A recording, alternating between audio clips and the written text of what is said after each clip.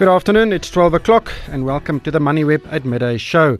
The show is brought to you by the South African Institute of Chartered Accountants, leaders in business. My name is Ryk van Niekerk.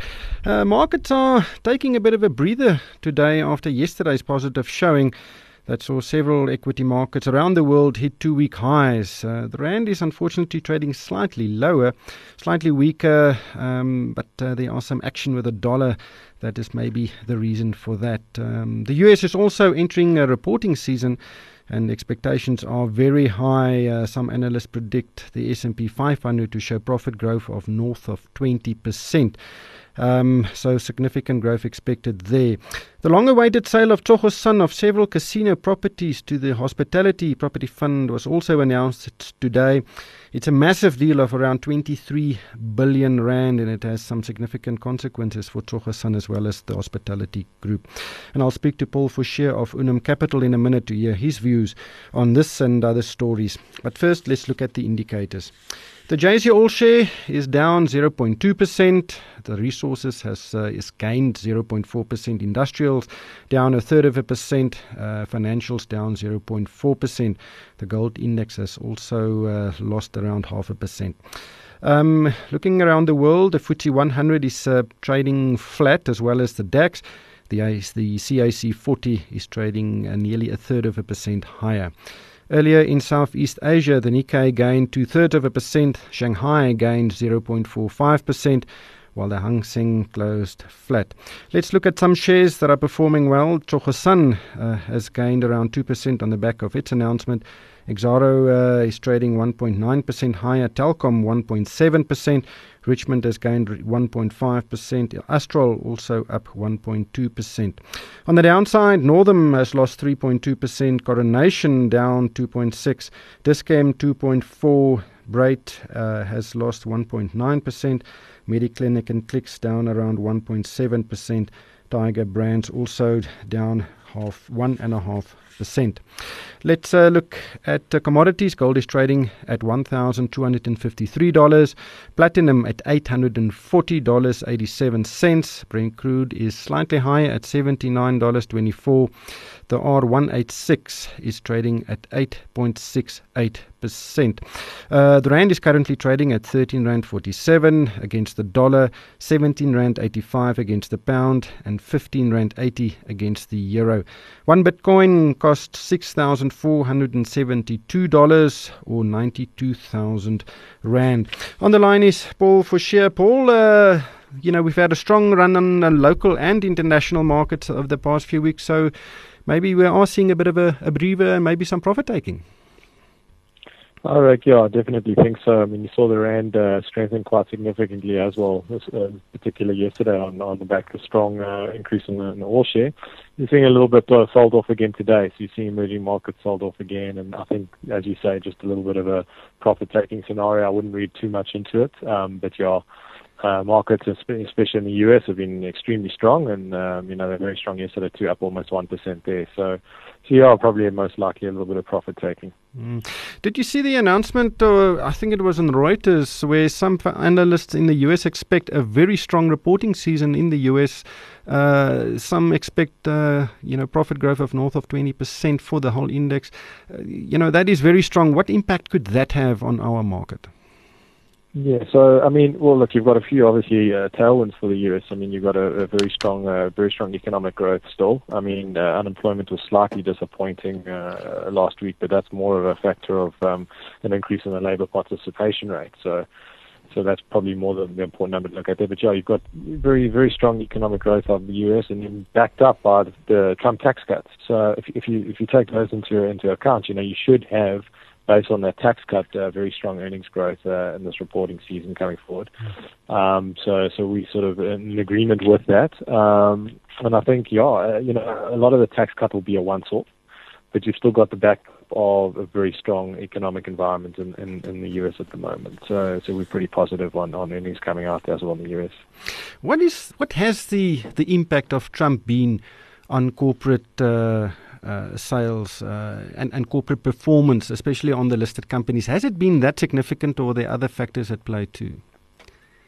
Yeah, well, you look. I can't remember the exact numbers, but you're looking at a significant cut in terms of percentage points of view on U.S. companies. So overnight, you're going to have a massive increase in profitability just from a tax savings.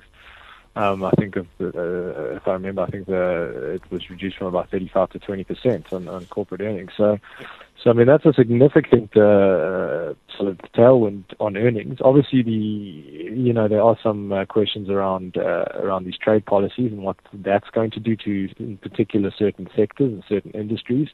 It's looking like the vehicle sort of manufacturing industry could battle there.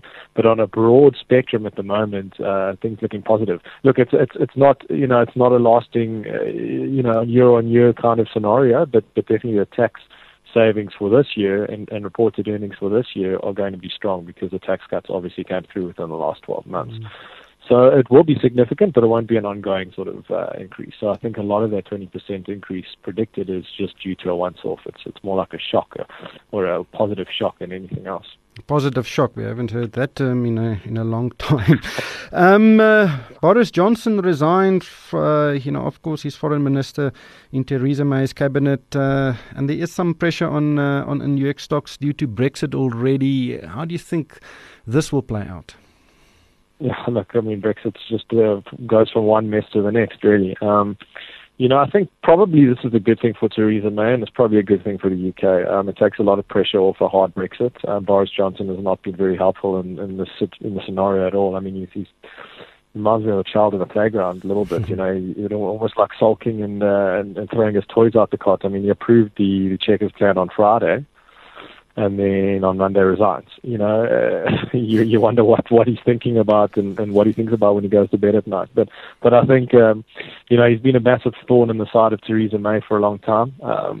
The insubordination has been quite drastic, and I think this will probably help Theresa May going forward. They're trying to come to something sensible, and the problem with Brexit is there's no blueprint for exiting. There's no blueprint for exiting the EU. So we all everyone's in unknown waters here. And I think, Theresa May is taking a lot of heat and it's a difficult situation, and she's trying to sort of make everyone happy by sort of providing a soft Brexit. So keeping the economy sort of ticking along and being helped by its agreements or by being in the Eurozone, but also the hard Brexiteers, keeping them happy by having some sort of exit scenario. So, I think this is probably a good thing going forward. I think it leads to a little bit more of a sensible situation. So let's, obviously it's still very uncertain. We'll see what happens and what plays out.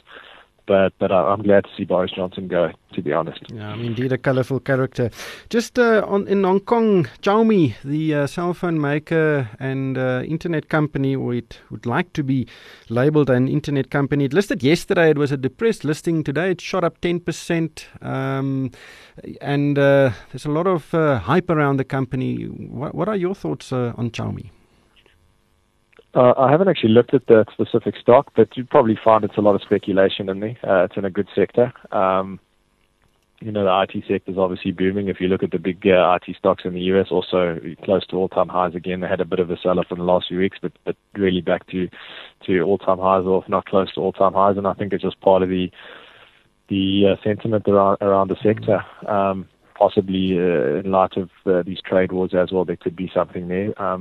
Obviously, the one risk to Chinese IT is the fact that the White House is sort of strongly targeting the fact that a lot of the IP is based on the US, and that's one of the major increases why we've had the tariffs. So something to maybe watch, but I think probably a 10% increase like that, probably more speculation than anything. Yeah, we'll see how that plays out. It is indeed a very big listing. Let's come back to the JSE. Steinhoff is an interesting story, as we all know. And even though we had this implosion, and it's a very highly speculative stock at the moment, at MoneyWeb on our Click a Company section, where investors or readers can access the information on shares, Steinhoff is by far the most popular counter.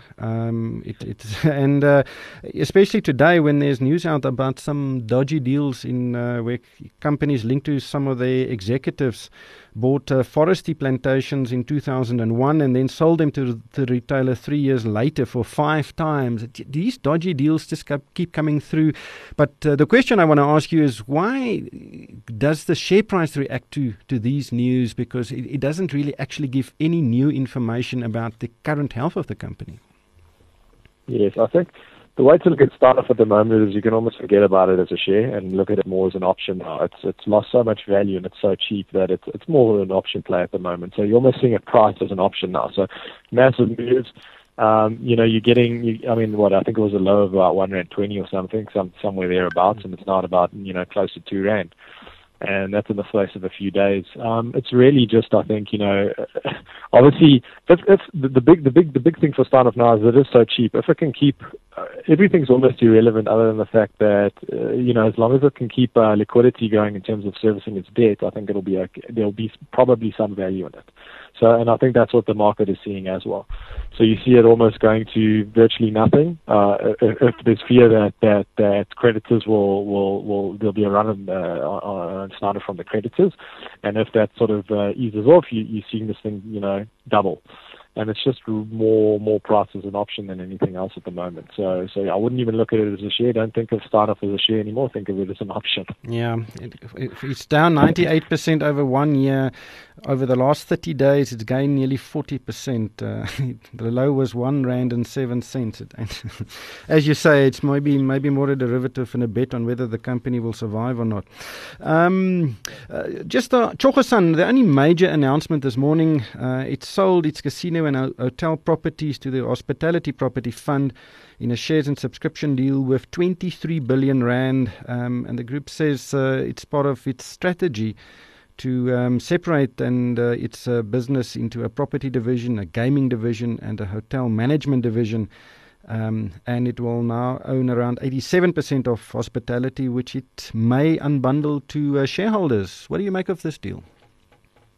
Yeah, I think probably a positive. It looks like the market's taking it as a positive. I think a lot of these businesses are a little bit complicated in terms of their capital structures, and I personally, as an investor, like to see a little bit more transparency around what's going on, especially in light of recent debacles in StarOff and even Resilient. Resilient has had or still has quite a complex capital structure. So I think there's a little bit of a trend for management to start simplifying things and delisting things and unbundling different divisions, and I think it's probably a good thing for unlocking value long term. You get to a point in a business where sometimes the business goes on a sort of, let's call it, a growth trajectory, and it starts acquiring, and it becomes quite complicated, and with that becomes inefficient. And I think these strategies to simplify capital structures, delist things, unbundle things, it's probably will release value. You can see it, and we're hoping that's going to be the case with Old Mutual in terms of what they're doing as well. And and Liberty did it a few years ago, and it released quite a lot of value. So I think these things are probably a positive. It seems like the market's taking it positively. But long term, I guess what's really going to determine value is management strategy in terms of what's going to happen with those underlying businesses and how they're going to be managed going forward. So I think off the face of it, probably will release a bit of value. But long term, you need to assess now, whether the new business is worth investing in. Thank you, Paul. That was Paul Forshire from Unum Capital, and thank you for your insights today. Unfortunately, that is all we have time for. This show was brought to you by the South African Institute of Chartered Accountants, Leaders in Business. And that's it for this edition of the MoneyWeb at Midday Show. Thank you for tuning in. Numbers rule the world. Inflation, interest rates, petrol price. And when numbers change, you need to know how to respond, especially when it comes to business. Partner with a chartered accountant and get far more than a numbers person. A CASA is equipped with holistic business acumen and decision-making expertise when evaluating your business's future growth. Partner with a responsible leader in business. Partner with a CASA today. Go to saica.co.za.